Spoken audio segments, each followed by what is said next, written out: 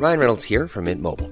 With the price of just about everything going up during inflation, we thought we'd bring our prices down.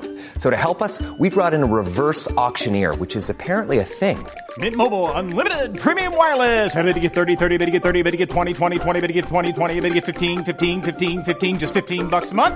Sold! Give it a try at mintmobile.com/switch. $45 up front for 3 months plus taxes and fees. Promo rate for new customers for limited time. Unlimited more than 40 gigabytes per month. Slows full terms at mintmobile.com. Planning for your next trip? Elevate your travel style with Quince. Quince has all the jet-setting essentials you'll want for your next getaway, like European linen, premium luggage options, buttery soft Italian leather bags, and so much more. And it's all priced at 50 to 80% less than similar brands. Plus, Quince only works with factories that use safe and ethical manufacturing practices. Pack your bags with high-quality essentials you'll be wearing for vacations to come with Quince. Go to quince.com/trip for free shipping and 365-day returns. Hi, everybody. Welcome to Dan Snow's History Hit. This is a very special podcast, one of my favourite podcasts I've ever broadcast. It's a repeat of a podcast I recorded back a couple of years ago now when the legendary Alfred Worden was in the UK. Now, very, very sadly, he died on the 18th of March this year, in 2020. He was a fighter pilot, he was a test pilot, and he was also a NASA pilot. He flew to the moon with the Apollo missions. He was on Apollo 15, and he told me what that was like. It was one of those experiences that I will never forget. In fact, I will take it to the grave, and I've told my kids and everybody else I know all about it. And the best thing about having a podcast is you guys can all listen to it too. He flew to the moon on Apollo 15 with David Scott and James Irwin. The two of them went in the lunar module and landed on the moon's surface. Al Worden spent 3 days alone in the command module. In the process of that, he became the individual who's travelled furthest from any other human being in the history of mankind, a distinction that he still holds. He took lots of extraordinary photographs of the moon. And then on the way, this is the most amazing, on the way back, he performed a spacewalk, but not one of these spacewalks that you see in the International Space Station that is in orbit around the Earth. He performed a deep space spacewalk. So he could see the whole of the moon and the Earth at the same time as he did his spacewalk in deep space. It is the spacewalk to this day that has taken place furthest from the Earth. As NASA and SpaceX have combined this week to send astronauts into space together for the first time in a while, I thought it'd be nice to rerun this podcast with the brilliant Al Worden. You can watch the documentary I made with him and many other documentaries at History Hit TV. It's like a Netflix for history. You head over to historyhit.tv, use the code POD1, POD1, and then you get a month for free and your second month for just £1, euro, or dollar. Please go and check that out. But in the meantime, enjoy the wonderful Al Worden. May he rest in peace.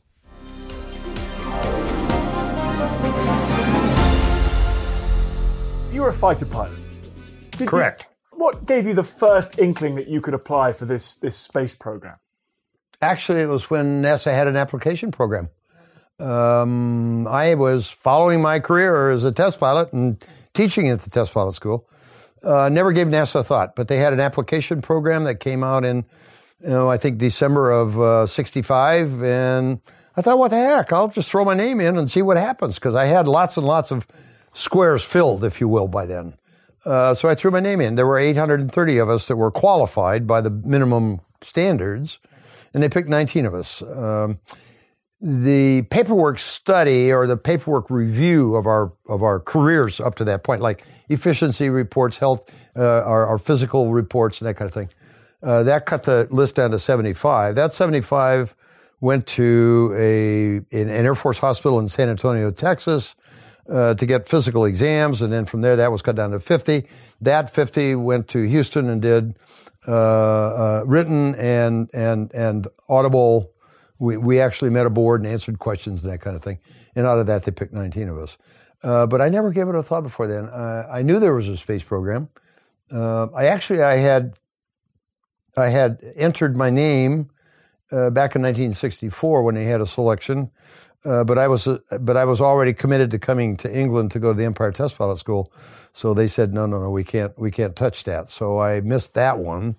And then I left Empire Test Pilot School, went back to Edwards to teach at the Test Pilot School, and they had another selection program. It was kind of interesting because the age limit was 35, and I was rapidly getting to 35, and I'm thinking, I'm just never going to make it, But they had the selection program while I was still early. I had just turned 34, and so I put my name in, and lo and behold, I got in. Why did they pick you? Well, I think a lot of it was because I had a pretty extensive engineering background. I had 3 master's degrees from the University of Michigan. I only needed 3 more hours of study to get a master's in math, so I was kind of well up on the academic side. As a matter of fact, I came to the Empire Test Pilot School because of my academic background. They sent me here because of that, and I ended up doing very well at the Empire Test Pilot School. And then I got selected to come back early. I was supposed to go to Bedford on a 2-year tour when I left the Empire Test Pilot School, but they cut all that short and brought me back so I could teach at the Test Pilot School. But were they looking for CV? Were they looking for boxes ticked, or were they looking for character?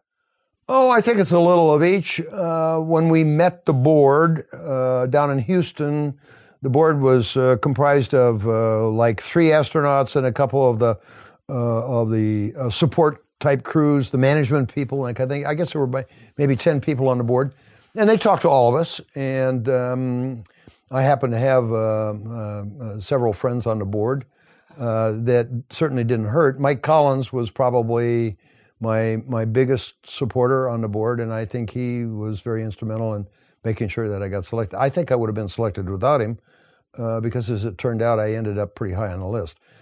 Because of my academic and test pilot background, I had all of that they were looking for. I was under the age limit. I was under the height limit. I was in good physical shape. I was 2010. My eyes were 2010 at the time.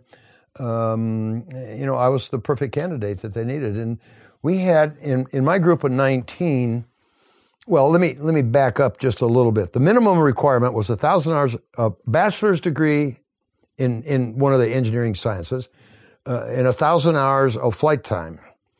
Under 35, under 6 feet tall, it could pass the physical. Those were the minimum requirements. And the way it turned out, once they selected the 19, I would say the average academic level was at least a master's degree. We had like 2 PhDs in my group. There was only maybe 2 guys out of the 19 that were not test pilots. So everybody kind of fit in that mold of academic background and test pilot training. There were lots of others who are minimally qualified, but it's like any job you go to. You can apply for any job, and there might be 100 people that apply for it, but there are only 2 or 3 that are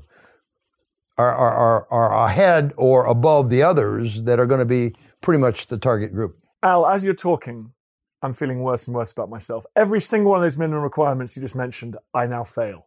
Every single one. So thanks very much for that. No, don't feel bad about that. You didn't want to be. You're too tall anyway. That's what I mean. So, yeah, okay. Right. So why did you? But you said you applied more than once. I mean, you were pumped about this. Was there a feeling that this was the way everything was going? If you wanted to reach the pinnacle of your career, it involved going to space. Well, we felt back in the day that being an astronaut was the pinnacle of the flying career. And probably the greatest day I ever had in my life was when I got a call from Deke Slayton, who was one of the original 7 guys, who was the director of flight crew operations. And he called me on the phone and said, "We'd like you to come down in Houston and join us." And that was probably the greatest day of my life. And I felt that way until I walked into the astronaut office down in Houston, and I was given a ration of truth. The guys who were there who made flights didn't take well to us. Oh, really? Well, we're new guys. We don't know anything. And so we're the gophers. We go get coffee and we sweep the floors and we do that kind of thing when you first get there. And it's like everything you do in life. You go to school and then you go to college. And when you go to your first time in college, when you go as a freshman or whatever, you feel so overwhelmed because all these other people are all up there, juniors and seniors, and they're way ahead of you, and it's very intimidating until you've been there a while and you get adjusted to all that, and you say, "Hey, I'm as good as them, so I can do okay." I felt the same way when I went to West Point. I was in awe of the other cadets who went to West Point at the same time. Until I'd been there a couple of months and I realized, hey, those guys are just like me. There's no big deal there. Just do your thing, keep your nose clean, work hard, and you'll be okay. And I was. So the astronaut office was the same kind of thing. You get there and you are the slime on the floor to the guys who have already flown. And it takes a while to get, we really spent a lot of time in the classroom that first year. And once you get through that and you get assigned as a support crew engineering, I was support crew engineering on Apollo 9. And my responsibility was the docking tunnel between the lunar module and the command module. And I did that, and gradually the older guys begin to accept you. And once you get assigned to a backup crew, then you're part of the group. You're not really an astronaut though until you made a flight. But that's my question: is you can train on your fighter jet. You could train even if you weren't in combat. You could do very realistic training simulations. But you can't. How do you train for a mission into space without actually going to space? How do you create realistic training? Well, yeah, it's very different from flying an airplane. If I'm training in an airplane, I get in the front seat and the instructor gets in the back seat. You go up and you fly and you do all kinds of things. You come back and you make a bunch of landings and you learn how to land it, and the instructor talks you through it. And then you just do that. That's how you train, is you just fly and like an hour and a half at a time, and you make landings and you do this and do that. Space flight, first time you go is it. You only got that one shot. So you have to train in a different way. You cannot fly an Apollo spacecraft with an instructor to find out how to fly it, right? You got to do it the first time. So we had simulators that were absolutely spectacular. The only thing they lacked was the motion.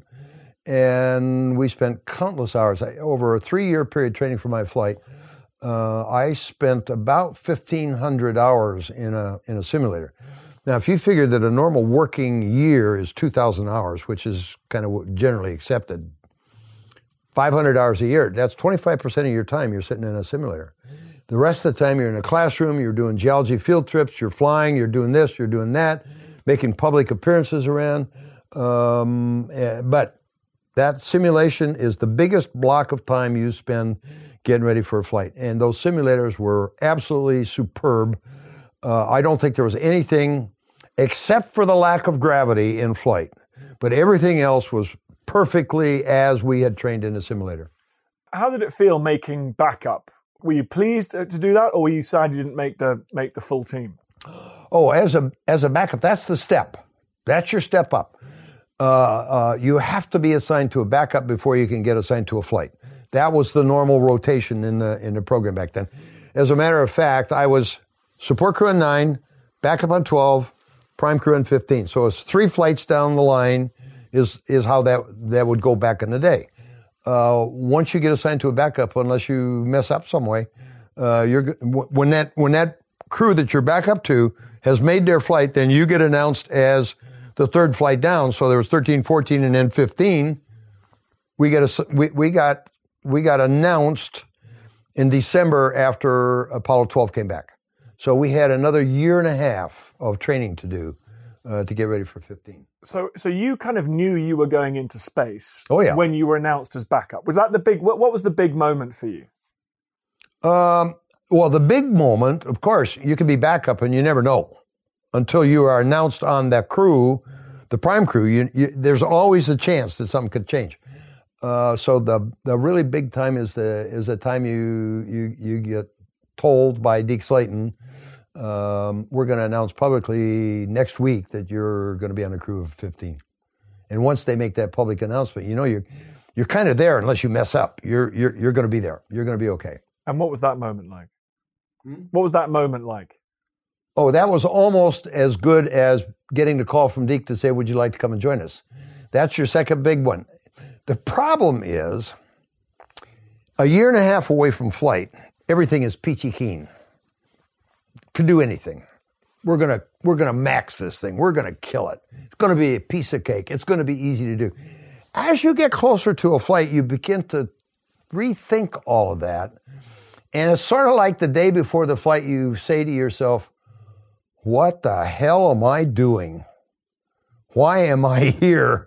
And then you realize that it would take a lot more courage to back out of a flight at the last minute than it would be to go. So you strap yourself in and go. You got no choice at that point. So in the week leading up to it, if someone had offered you a way out, would you have taken it? No way. We had developed kind of what I think of as a Far Eastern mentality, that making a space flight like we were going to do was much more important than us. There's a bigger calling out there. There's a bigger thing that we're responsible for than just us. So we didn't worry about it. If we didn't come back, there's an old joke about if you don't come back from a space flight, at least your name's going to be in the history books forever. And I'm thinking, yeah, that's going to be a lot of joy for the guy that's there, But I would say we developed a mentality that was sort of like, I don't care if I don't come back. Was that tough for your families? Because you're basically saying to your families, this means more than you guys. Well, I was divorced at the time. I was a bachelor. It no was wonder you wanted to go into space. Kind of funny, because my two daughters were in mission control during my flight, and there are some pictures in Life magazine back in the day that show them sitting in mission control. One of them is sleeping, the other's yawning. So they're not terribly excited about what I'm doing.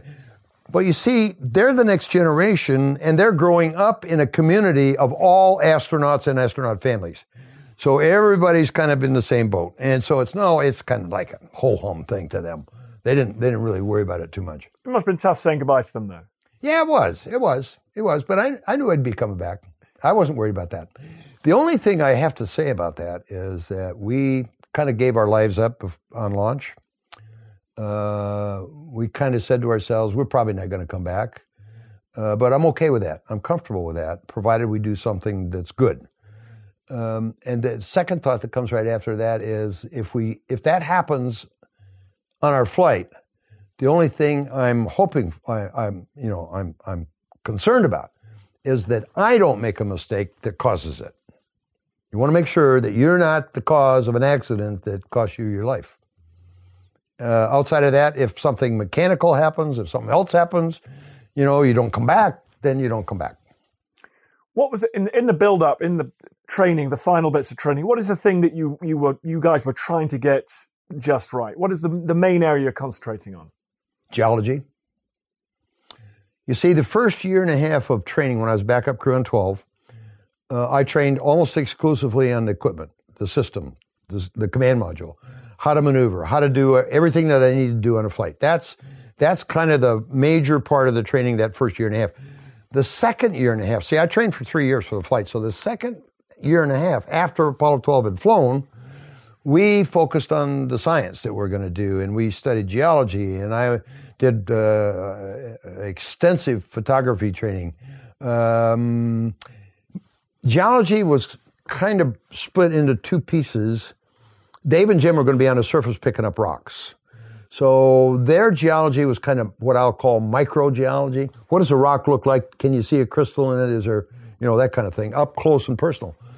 My geology was what I call macrogeology, because I'm looking at large features like meteor impact craters, volcanic activity, lava flows, kind of observing how the large expanse of the moon's surface was formed. And of course, there were all kinds of discussions going on about that at the time. So our observations helped clear up some of the mysteries about the moon. As an example, one of my primary tasks when I was in orbit by myself was to look for cinder cones. Cinder cones are kind of a last gasp of a volcano when it erupts, and it's the light fluff that comes up at the last, and it goes up and then it falls back down and it forms a cone over the funnel. And you can see these here on Earth. They're all over. Any place there's volcanic activity, you'll see these things. And I actually saw a field of these. Now, I was told that I probably wouldn't be able to see them because your eye can only distinguish a certain angle. But what I found out was that if I scanned the area, like night blindness, if you scan and you don't use, I forget whether it's the rods or the cones or whatever, but if I scanned the area, then I could pick out small features. And I found this whole field of cinder cones. And I took some high-resolution pictures of it because I had a fabulous high-resolution camera on board. And when all that data got analyzed back in Houston, they actually changed the landing site for Apollo 17 to go to that area. So those observations were important. So this is the kind of thing, and I took a lot of photography. I could tell you all about the low light level photography that I took, which was the most fascinating thing to me of all. I had a Nikon camera, specially made. It had a 1.01 lens, which is almost perfect transmission, and I carried film.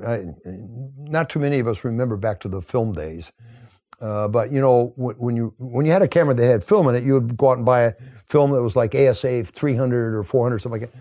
I had film that was ASA 5000. I could take a picture on a dark night, and it would come out and look like daylight. It was absolutely, Eastman Kodak really went to bat for that. So I carried this very, very sensitive film in a Nikon camera that had almost perfect transmission through the lens, and I took pictures of what we call low light level phenomena. From an astronomical point of view, one of the things that I focused on was a thing called the Gegenschein. Not too many people know the Gegenschein, but beyond Pluto, there is a ring of unconsolidated material that never coalesced into a planet. And it's small meteors, it's small asteroids that are out there, and they're floating around, and they're in orbit around the sun. And the only thing you can see, you can't see it itself, but you can see, if you're in the right spot at the right time, you can see a reflection of the sun off that ring back there. And the only place here on Earth you could even have a chance of seeing it is on top of a mountain in Chile. Well, with this very sensitive film, we figured, yeah, we could get that, and we did. The other thing that we looked at was a Lagrange point. The Lagrange points between the Earth and the Moon are equilibrium points. There are three of them off the center line of the Earth and the Moon, one behind the Moon, one behind the Earth, and one in the middle. And then there are two offset, that's L4 and L5. There is a very large organization in the States called the L5 Society, and they would really like to utilize L5 for all kinds of things. L5 is a positively stable location in space all by itself. And it's positively stable because of the rotation of the Earth and the Moon and the Earth and the Moon around the sun. And that all adds up to make this, if you throw something into it, it'll stay there forever, okay? The idea was that if that is in fact the truth, nobody had ever seen one. Nobody ever, I mean, it was all theoretical. If that was the case, then there should be a cloud of dust at L5, because it's going to collect stuff from, the atmosphere. So I got pictures of L5. And it was there. The dust was there. Yeah, it was dust. Yeah, a big cloud of dust. L5 would be the perfect place to launch to Mars. That's the key to something like that. I think we've all probably all watched Star Trek. And if you remember some of the episodes in Star Trek where they had to come back and resupply and do maintenance work, where did they go?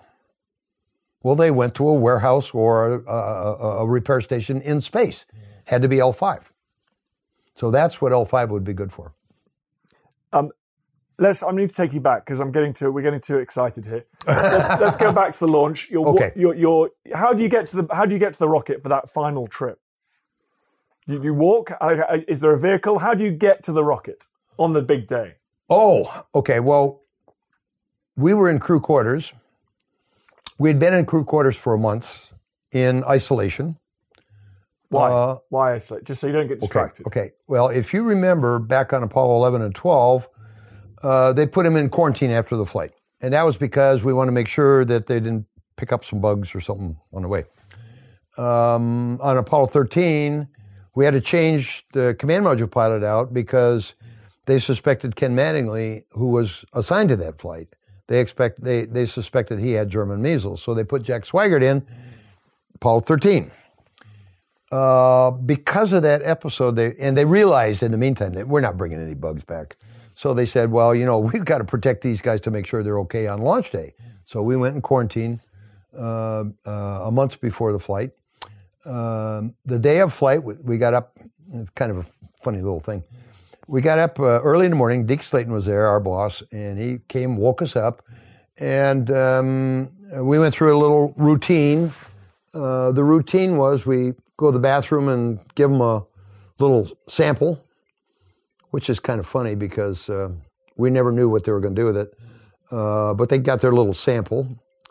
And then we went down to see the flight surgeon. We got our final little physical check. Then we went down to the room down the hall where we got a haircut. I had never quite figured out what that was all about. Why were they giving us a haircut when we're not going to see anybody for 2 weeks, you know? But we got a haircut. So we went down to the dining room and had our last breakfast, which is a low residual breakfast. Then we went down to the suit room, put on those suits. We started pre-breathing pure oxygen because if we lost cabin pressure on the way to orbit, we'd be susceptible to the bends, just like deep sea divers do. So we pre-breathed pure oxygen. We carried little portable oxygen containers with us. We walked down the hall, elevator down to the ground, got in a van, and the van drove us out to the launch pad. When we got out there, we got an elevator, went up to the platform, the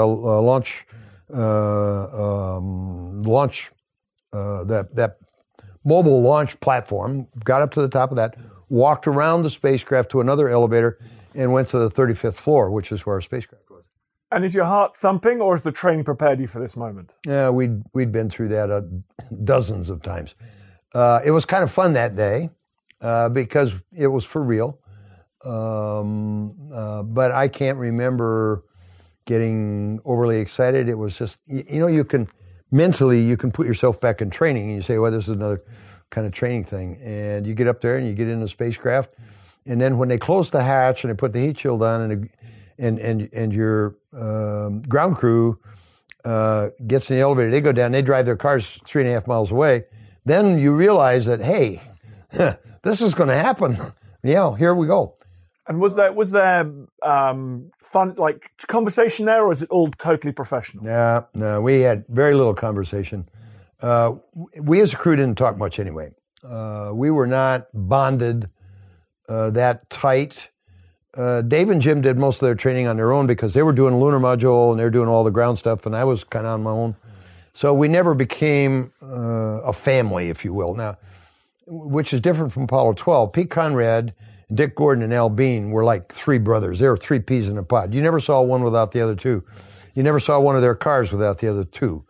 We were not quite like that. We were different. And in fact, I would have to say that Dave and I professionally worked extremely well together, but we were not good friends. And so it was very easy not to say anything. And so we sat there in the spacecraft. It was dark. They had it chilled down to 45 degrees because that was one of the abort modes would be very high heating rates on the spacecraft. So they chilled us down inside so that we'd be okay. There was very little chatter on the radio. The only thing I heard at the time, we had an inverter down in the corner of the spacecraft that made a little noise. It was just, kind of an electronic converter. Made a little humming noise, and that was it. And to be honest with you, Jim and I went to sleep. So how long were you on the ground for? We were there 2.5 hours. We slept about 45 minutes. 15 minutes before flight, they woke us up, and we did our final checks, and off we went. It's easy. We didn't even know we were off the ground, as a matter of fact, because on my flight, we had the heaviest flight in the program. We were almost 7 million pounds on liftoff, and we were lifted off the ground with 7.5 million pounds of thrust. So the weight was almost equal to the thrust, and we lifted off very slow. We didn't even know it. The ground had to tell us we were on our way. And it took us 13.5 minutes to get into orbit. Compare that to the shuttle jumps off the launch pad rather quickly because the shuttle has the same thrust, but it only weighs 4 million pounds. We weighed 7. So it's a whole different thing. It took us a long time to get to orbit. And is it physical? I mean, can you feel it? Is it you? Not at first, you can't. I tell people it's kind of like the launch itself, right off the pad. It's a little bit like driving a car with an automatic transmission. You come to a stoplight and you stop. You put your foot on the brake. And then when the light changes, you take your foot off the brake, but you don't put it on the accelerator. What happens? You start creeping. And you go a little faster and a little faster. And that's how we got off the launch pad. We didn't even know it. It was really weird. And what can you see? Are there windows? Nothing. We're all tucked inside. There's one little window that you could see out of, but it was worthless. So basically, until we lost the heat shield, which was up around, maybe 100,000 feet, until we got rid of the heat shield went off with our abort launch system, which is a rocket that was stuck out the nose. And if we had to abort, that would pull us up high enough, even off the launch pad, so that we could come back down to Earth on the parachutes. Until we got rid of the abort launch system, which was attached to the heat shield that was around the front of our spacecraft. Once that was gone, then all the windows opened up and we could see. What was that like? Oh, fantastic. In fact, I still think back about it.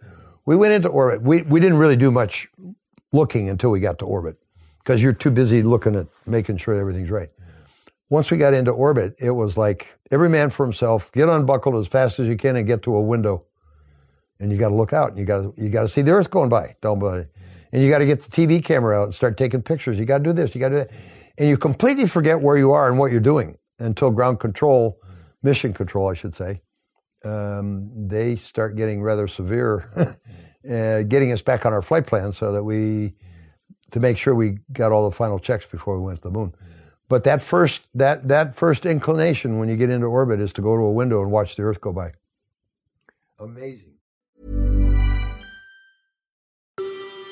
Hi, I'm Matt Lewis, historian and host of a new chapter of the Echoes of History podcast.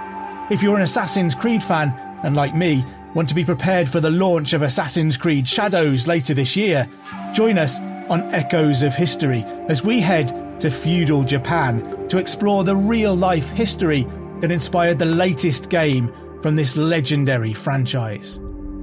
Learn about Yasuke, the African warrior who entered the trusted circle of Japan's most powerful warlord. Hear accounts of cultures colliding when Portuguese missionaries landed on Japanese shores, and follow Japan's journey through years of division and bitter warfare to unification at the dawn of the modern era. Make sure you catch every episode by following Echoes of History, a Ubisoft podcast brought to you by History Hit, wherever you get your podcasts. Planning for your next trip? Elevate your travel style with Quince. Quince has all the jet-setting essentials you'll want for your next getaway, like European linen, premium luggage options, buttery soft Italian leather bags, and so much more. And it's all priced at 50 to 80% less than similar brands. Plus, Quince only works with factories that use safe and ethical manufacturing practices. Pack your bags with high-quality essentials you'll be wearing for vacations to come with Quince. Go to quince.com/trip for free shipping and 365-day returns. When it comes to your finances, you think you've done it all. You've saved, you've researched, and you've invested all that you can. Now it's time to take those investments to the next level by using the brand behind every great investor, Yahoo Finance. As America's #1 finance destination, Yahoo Finance has everything you need, whether you're a seasoned trader or just dipping your toes into the market. Join the millions of investors who trust Yahoo Finance to guide them on their financial journey. For comprehensive financial news and analysis, visit yahoofinance.com, the #1 financial destination, yahoofinance.com. So I'm not a scientist. How do you fly around? It's like when you're in orbit, are you just being held in orbit? And then do you have to just turn right and put the accelerator on and go for it? You're going to have to get my lecture. Uh-oh. It's pretty simple, actually. Let's say I got a small stone, and I'm up on the top of a tower, and I drop the stone and go straight down. What people don't realize is that stone is on a trajectory, an orbit, around the center of gravity of the Earth. The Earth happens to get in the way, and it hits the Earth, okay? But if the Earth weren't there, it would be going down to the center of gravity and back up again. It would be in orbit. If I throw it out a little ways, the only thing that happens is that orbit gets, instead of going straight up and down, that orbit begins to look oblong, okay? And the stone is going to go out a ways, still going to go towards the center of gravity, still going to orbit around the center of gravity and come back up again.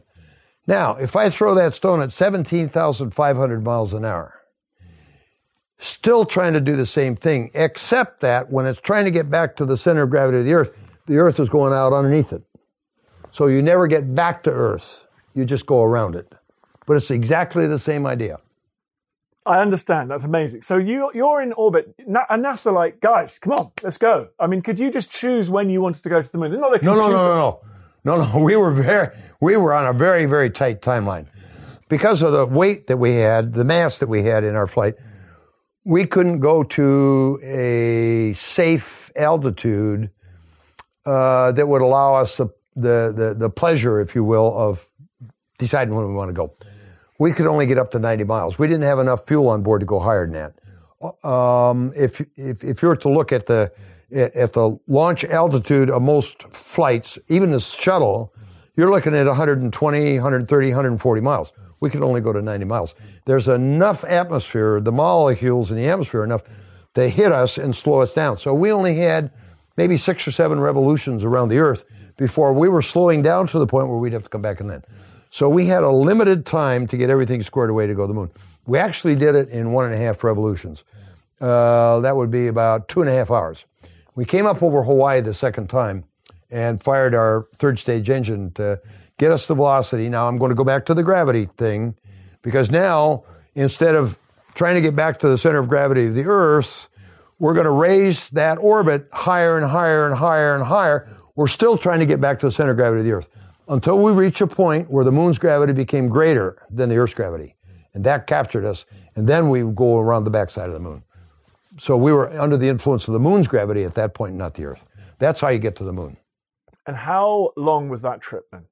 It's about 3.5 days going out. How much sleep did you do?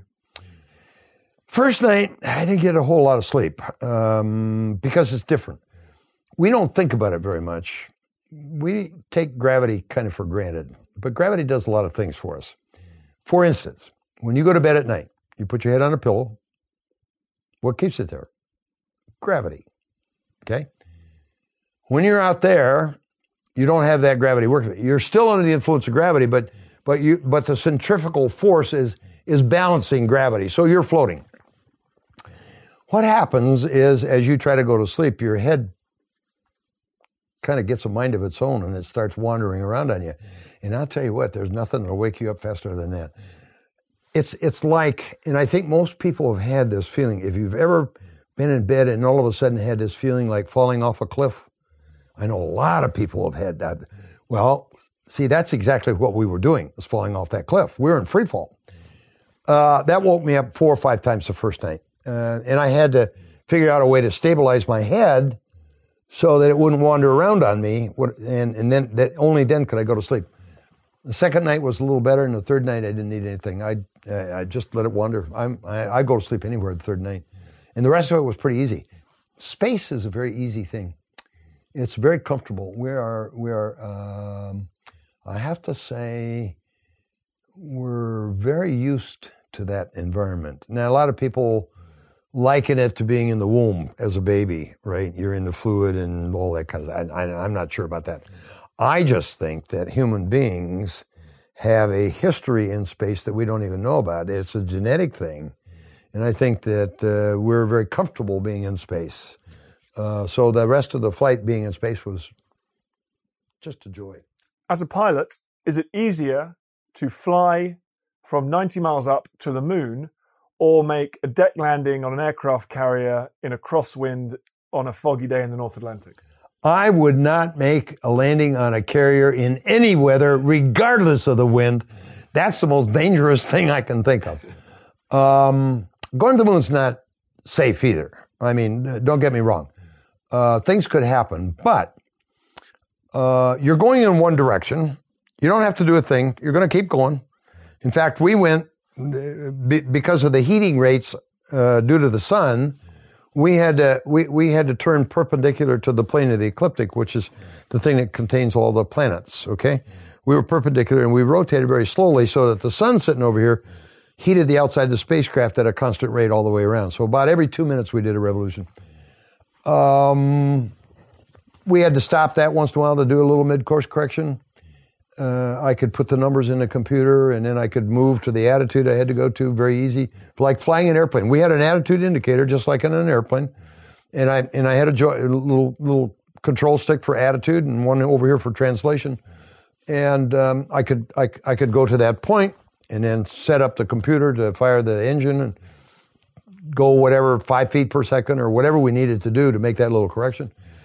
And that was easy. It was no big deal. Are you just driving right there towards the moon? Can you see it?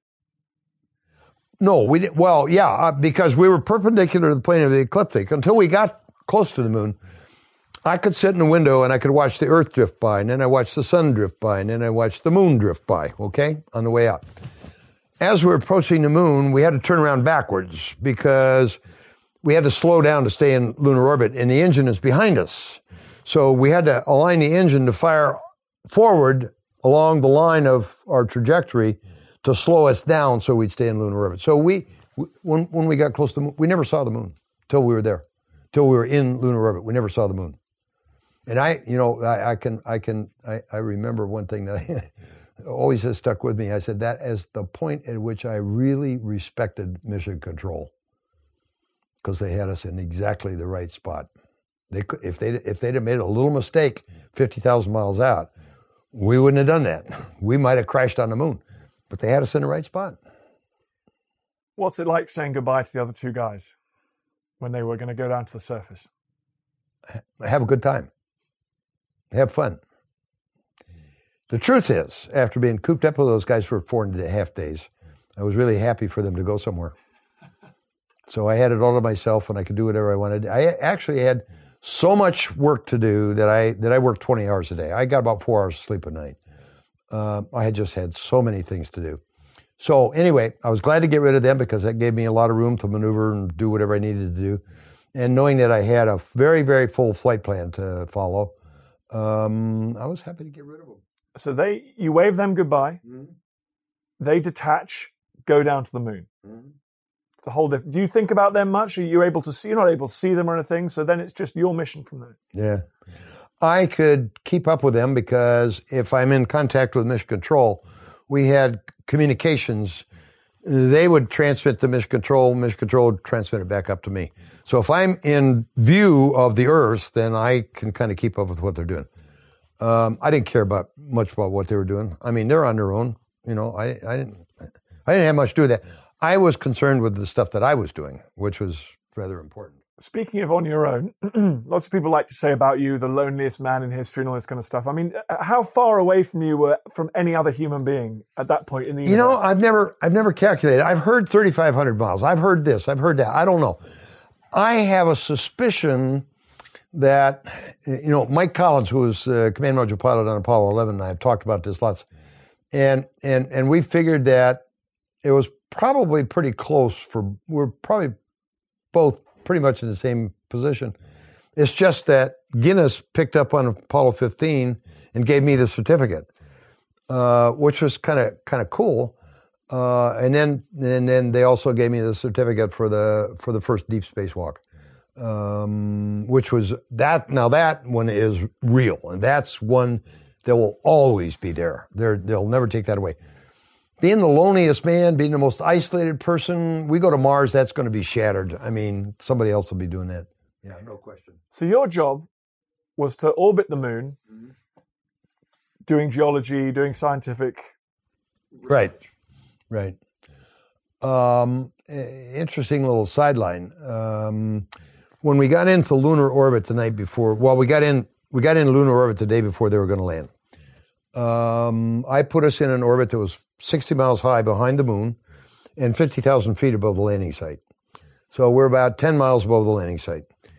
Dave had to fly the lunar module over Hadley Mountain to get to the landing site, and Hadley Mountain is 15,000 feet high. So we're 35,000 feet above the top of that mountain. And we went to sleep that night and got up the next morning, and I pulled the shades out of the window. I'm looking ahead, and I'm looking up at the top of the mountain, and I'm thinking, wow, we got a problem. So I called Houston, and they said, good thing you called. I said, why is that? And they said, well, we think you're getting a little close to the mountain. Oh, really? Yeah, well, I can kind of see that. What are we going to do? Well, where are we now? I said. That was my question. Where are we? How low are we? Well, we've calculated your trajectory every time you're going around the moon, every 2 hours. And your altitude above that mountain has dropped considerably over the night. And we now have you down to like 33,000 feet, plus or minus 9. And this is where I get engineers and mathematicians. I nail them on this because I tell the crowd, I said, if an engineer ever tells you a number with a plus or minus on it, he does not know what he's talking about. So 9,000, so we're 33,000, 9,000 feet, that's 24,000. We're 7, 8, 9,000 feet above the top of that mountain. And I'm thinking, ooh, wow, we're getting pretty close. Going over a mountain at the moon at 2 miles, at 9,000, well, not even, 9,000 feet, something like that. We could see some pretty small rocks with our eyes. So very quickly got Dave and Jim in their lunar module and got them on the way. And I went back to a 60-mile orbit. But that was kind of exciting. Yeah. And so what was it like being up there by yourself looking out at the moon? I mean, you've talked about the things you observed, but what was it like as an experience? Well, it's a mixture of a lot of things. I had a lot of projects to do, which required me to think a little bit. The low light level photography, as an example, I had to stabilize the spacecraft as best I could. You can't always do it because in space there's nothing that provides stability. I mean, if you start moving in a direction a little bit, there's no wind or anything to keep you in one attitude. So you're just going to keep moving. So you have to be very, very careful, set up the spacecraft to get the drift rates down as low as you can, and then take a 10-second exposure with 5,000 ASA film, which is a tough thing to do. That was part of it. And that takes a lot of concentration, a lot of thought. Other things, visual observations of the moon. I had a high-resolution camera I used to photograph about 25% of the moon. I had a mapping camera to take pictures of about 25% of the moon. I had a series of remote sensing devices like microwave and X-ray and all those kind of things that I used to scan the surface of the moon. These things were in operation all the time. So I was always going from one to another and running all that stuff. It kept me busy. And when did you do your spacewalk? On the way back home. So you finish orbiting the moon, you go and pick up the guys. Right. They come back up into lunar orbit. And how tricky is it to join two spacecraft together? Well, we had to do it a certain way. Part of the problem is that when the lunar module went down to the surface, it was a 37,000-pound vehicle. There are little reaction control engines that they use for translation and attitude control. They're just little bitty rocket engines. And they're sized for 37,000 pounds. Those same rocket engines are on the ascent stage coming back up off the surface of the moon, which only weighs 2,500 pounds. So these rocket engines are way too big for precise flight of the ascent stage. Once they got in orbit, just a little touch on one of the RCS quads would cause a fairly big motion, right? So the idea was that Dave slowed down, got those motions as close to zero as he could get them, and then I did the docking from about 50 feet away. So I did the docking on that. They didn't do it. I did. And did that go smoothly, or did that take a few goes? Oh, no. That went, perfect. Yeah. I did the same thing after we left Earth orbit. I had to do the same docking maneuver because the lunar module was stored in the nose of the Saturn, of the S4B stage. And then we're sitting in front of that. So it's in a hold that is protected because the lunar module was designed only to work in a vacuum and 1/6 gravity. So coming off the Earth, we really had to tie it down and protect it and all that. But once we got on our way to the moon, then I had to move out from the S4B, move forward, explosive bolts that released us, go forward a little bit, turn around and go back in and dock with the lunar module sitting inside. So it's just floating around for a while. Well, but I go out and turn back, and it's pretty stable. So I had to go back in and dock with it. And that was the first time I did it. And we had no problem. And it was the same procedure when I picked up the guys coming around the moon, because now they're in the ascent stage. It's really, really light. So I had to be a little more careful and make sure that the docking was pretty much on center. But no problem. We did it. What did you say, hey, what's the moon like? And they were like, pretty good? I got to tell you my thoughts when they first came back, my thoughts were, you guys are too dirty to come in my spacecraft. Because they got all that lunar dust on them. So I said, go back to the lunar module, take the vacuum, and get yourselves cleaned up before you come back.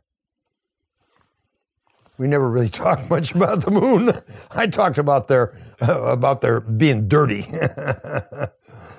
And then you start heading back towards Earth, and you go for the first deep space walk Correct. in history. Well, that's because we had 2 large cameras that are in an open bay back in the service module. They're about 30 feet in back of the spacecraft. Those cameras were the ones that I used to photograph like 25% of the lunar surface. They come in a cassette. It's a 90-pound cassette. It's like 8-inch, 9-inch film. Had 1,100 feet of it wound on this cassette, so it's a fairly big. It's like 28, 30 inches in diameter.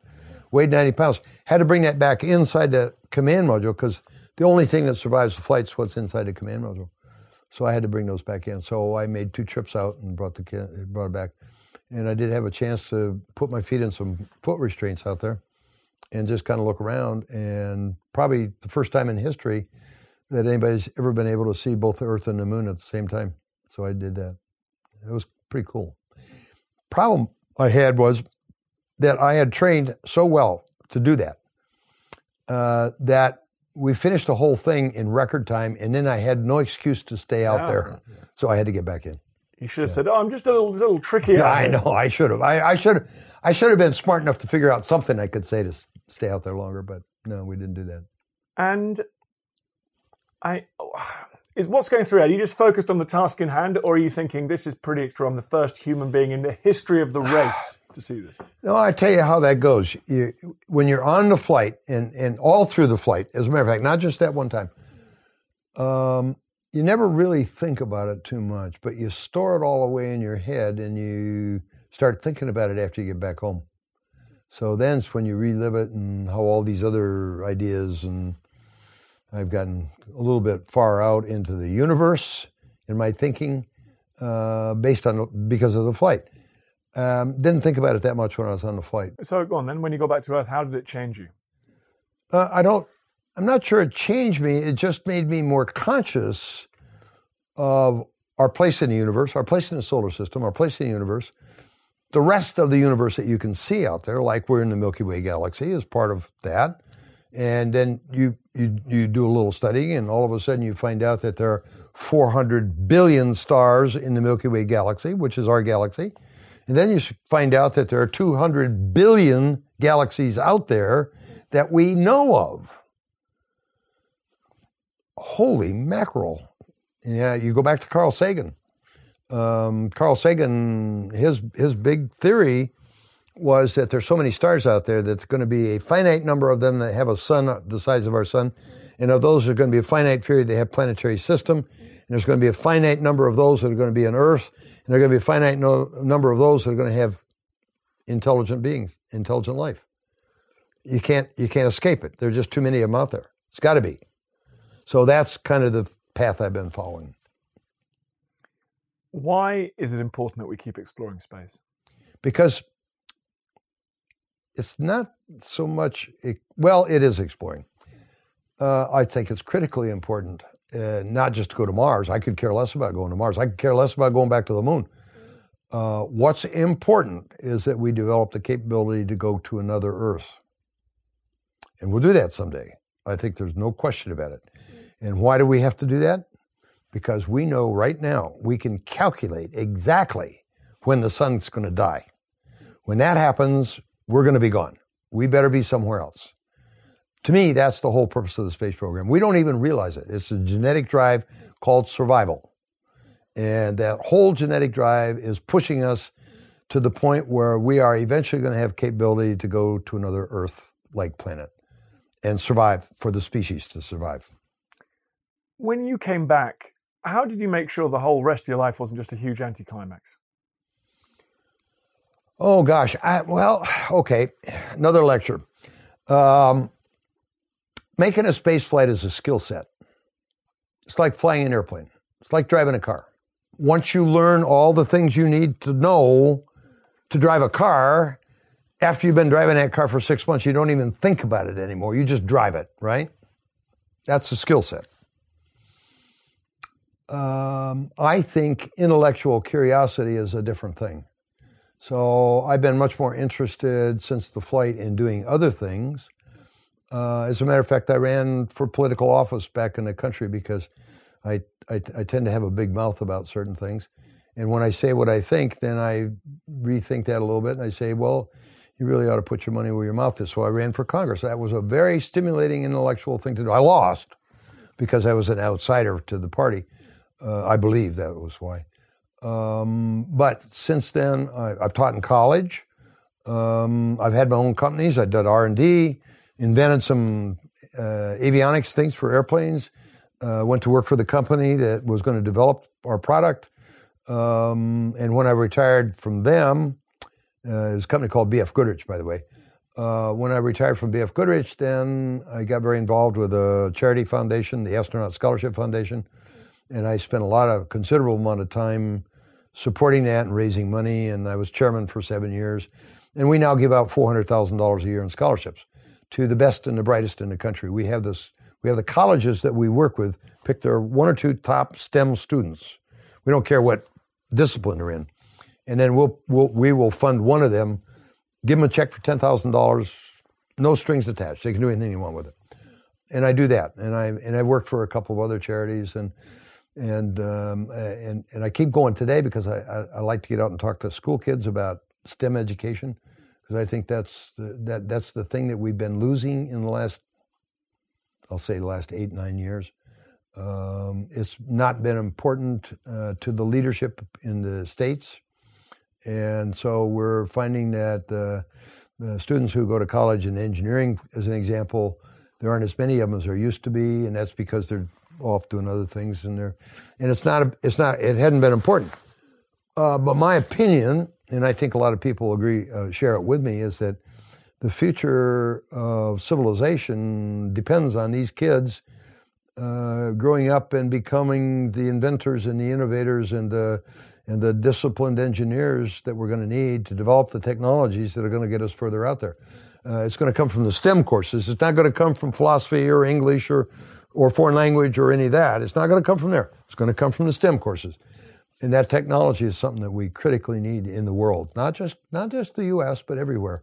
I would love to see us very involved, as an example, with the Chinese.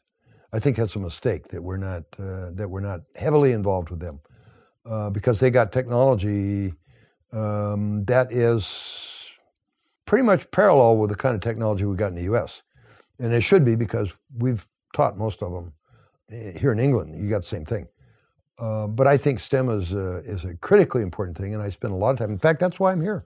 When we leave, we'll be doing talks all over England to schools and high schools, talking about STEM education and trying to motivate that kind of thing. And so that's the intellectual part of what I like to do, and I think that's much more important than learning a skill set.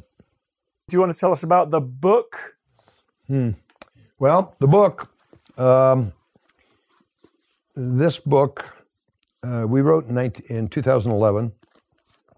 I was fortunate that the Smithsonian Institution published it, and they're very difficult to get to publish a book. Falling to Earth. It sounds to me like this is a gravity book. From what kind of. Okay. No, Falling to Earth. It has to do with a lot of things that happened on the flight, and some bad things, and not only coming back to Earth, but some bad things that happened on our flight that had to do with postal covers. And so that's all part of this book. Was there ever a moment on the flight when you thought you were not going to get back? No, that was not an issue at all.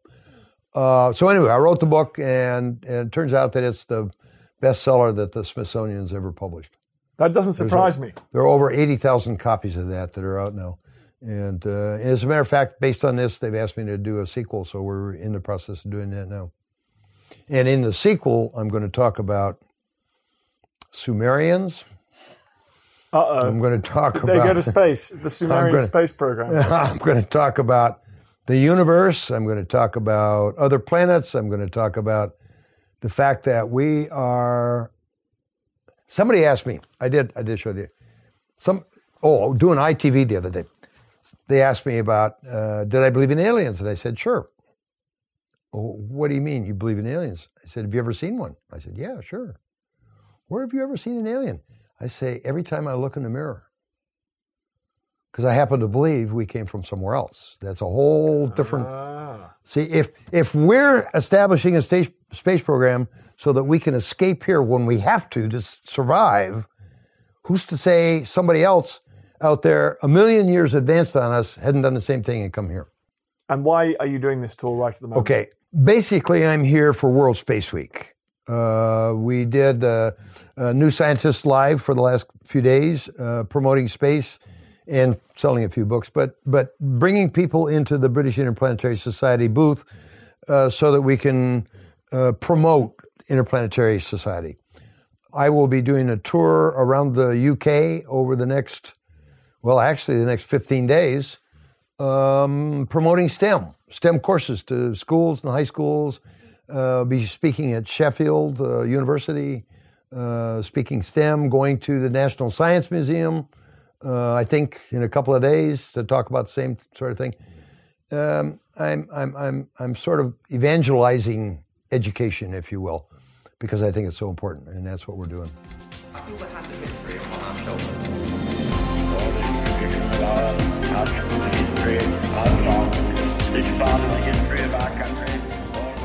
Hope you enjoyed the podcast. Just before you go, bit of a favour to ask. I totally understand if you don't want to become a subscriber or pay me any cash money. Makes sense. But if you could just do me a favour, it's for free. Go to iTunes or wherever you get your podcast. If you give it a 5-star rating and give it an absolutely glowing review, purge yourself, give it a glowing review. I'd really appreciate that. It's a tough world out there, law of the jungle out there, and I need all the fire support I can get. So that will boost it up the charts. It's so tiresome. But if you could do it, I'd be very, very grateful. Thank you. Hey, it's Paige DeSorbo from Giggly Squad. High quality fashion without the price tag. Say hello to Quince. I'm snagging high-end essentials like cozy cashmere sweaters, sleek leather jackets, fine jewelry, and so much more. With Quince being 50 to 80% less than similar brands. And they partner with factories that prioritize safe, ethical, and responsible manufacturing. I love that. Luxury quality within reach. Go to quince.com/style to get free shipping and 365-day returns on your next order. Quince.com/style. When it comes to your finances, you think you've done it all. You've saved, you've researched, and you've invested all that you can. Now it's time to take those investments to the next level by using the brand behind every great investor, Yahoo Finance. As America's #1 finance destination, Yahoo Finance has everything you need, whether you're a seasoned trader or just dipping your toes into the market. Join the millions of investors who trust Yahoo Finance to guide them on their financial journey. For comprehensive financial news and analysis, visit yahoofinance.com, the #1 financial destination, yahoofinance.com. Thank you for listening to this episode of Dan Snow's History Hit. Please follow this show wherever you get your podcasts. It really helps us, and you'll be doing us a big favour. Don't forget, you can also listen to all of these podcasts ad-free and watch hundreds of TV documentaries when you subscribe at historyhit.com/subscribe. As a special gift, you can also get your first 3 months for just £1 a month when you use code DANSNOW at checkout.